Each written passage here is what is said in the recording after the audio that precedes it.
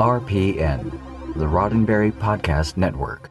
Daily Star Trek News stands in solidarity with the Black Lives Matter movement, in support of protesters raising their voices across the United States. Donate to the movement today at blacklivesmatter.com.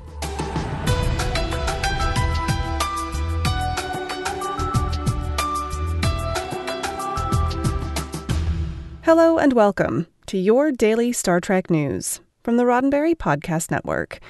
I'm Allison Pitt, and today is Tuesday, June 2nd, 2020. On today's show, a new Star Trek deepfake convincingly replaces Zachary Quinto with Leonard Nimoy. YouTube channel VO Dance posts a violin medley of almost every Star Trek theme tune. And I've got this week's Trek trivia. Now, later in the show, I'll be asking you again to take action in support of Black Lives Matter and the protests across the United States. But for now, let's come together and enjoy some fun Star Trek distractions before we get back to work. You may remember last year when a Patrick Stewart deepfake surfaced using footage from Star Trek Nemesis. And who could forget Jeff Bezos and Elon Musk sharing screen time in a scene from the original series pilot, The Cage? Well, a new Star Trek deepfake featuring the late actor Leonard Nimoy has been making the rounds this week. TrekMovie.com reported that YouTube channel Jarkan, known for creating deepfake videos which replace actors from well-known films, posted the video last week. The scene in question is when Spock meets Spock Prime at the end of Star Trek 2009. In the video, actor Zachary Quinto's face has been replaced with a younger, original series-era Nimoy. Other deepfake videos using Leonard Nimoy's younger image have surfaced in the past, but advancements in the technology have come a long way, and Trek Movie notes that the new video has more impressive results. While the 2-minute scene with Nimoy meeting his younger self may be visually convincing, hearing Quinto's voice coming from Nimoy's lips might be something you'll want to prepare yourself for before watching. And of course, you can watch the entirety of the new Leonard Nimoy deepfake for yourself on YouTube. It has been said that music is the language of love.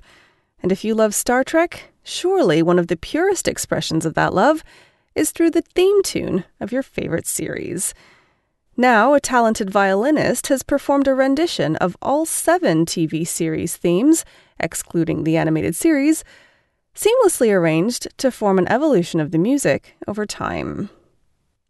In a YouTube video, Rebecca Sanchez, half of the duo known as VO Dance, performs the themes on violin, edited onto famous sets from across the Star Trek franchise. She appears on the bridge of various Enterprises, on Deep Space Nine, and even on La Sirena, Captain Chris Rios' ship from Star Trek Picard. VO Dance is made up of Sanchez and her partner, Davor Jelicic. They reside in Spain, where they record music and shoot videos in their home studio. In the description for the Star Trek video, they said, "We put a lot of effort in this video since we can't go outdoors to shoot anymore. We made the best we could with what we had at home." Head over to VO Dance's channel on YouTube to watch the video for yourself. And while you're there, you may also want to check out some of their other covers, like the Pirates of the Caribbean theme or the Game of Thrones theme. They've also got a few game theme tunes like Assassin's Creed and The Legend of Zelda, as well as some pop music covers and original albums. It's a YouTube hole well worth getting lost in for a while. Now, I've got Trek Trivia Tuesday coming up in just a moment, but first, a word from me. All this week, I'm asking listeners of this show to join me in supporting the Black Lives Matter movement and protesters across the United States. It's up to us, not writers in a writer's room, but us, to make the Star Trek future happen. And that starts with asserting that Black Lives Matter. Today, please take the time to take action. If you can't or won't protest, you can instead educate yourself on how to be a good ally. And if all else fails, donate to a reputable organization like Black Lives Matter, the NAACP, or the ACLU. If you believe in a Star Trek future, there's no room for intolerance. So do your part. We're all in this together. And now, it's Trek Trivia Tuesday. Did you know the Star Trek The Next Generation episode, The Drumhead, was originally conceived as a clip show to save money in the 4th season? According to Memory Alpha, producer Michael Piller wasn't keen on clip shows and called them insulting to the audience. Instead, he and Rick Berman convinced the studio to let them make a bottle show, one that took place entirely on the Enterprise sets. So now a trivia question for you. In The Drumhead, Starfleet Admiral Nora Satie begins a witch hunt-like trial on the Enterprise after a suspected sabotage by Romulan agents. During questioning, young crewman Simon Tarsus invoked what statute in order to avoid admitting that he had lied about his Romulan heritage? Find out on Friday's episode of Daily Star Trek News.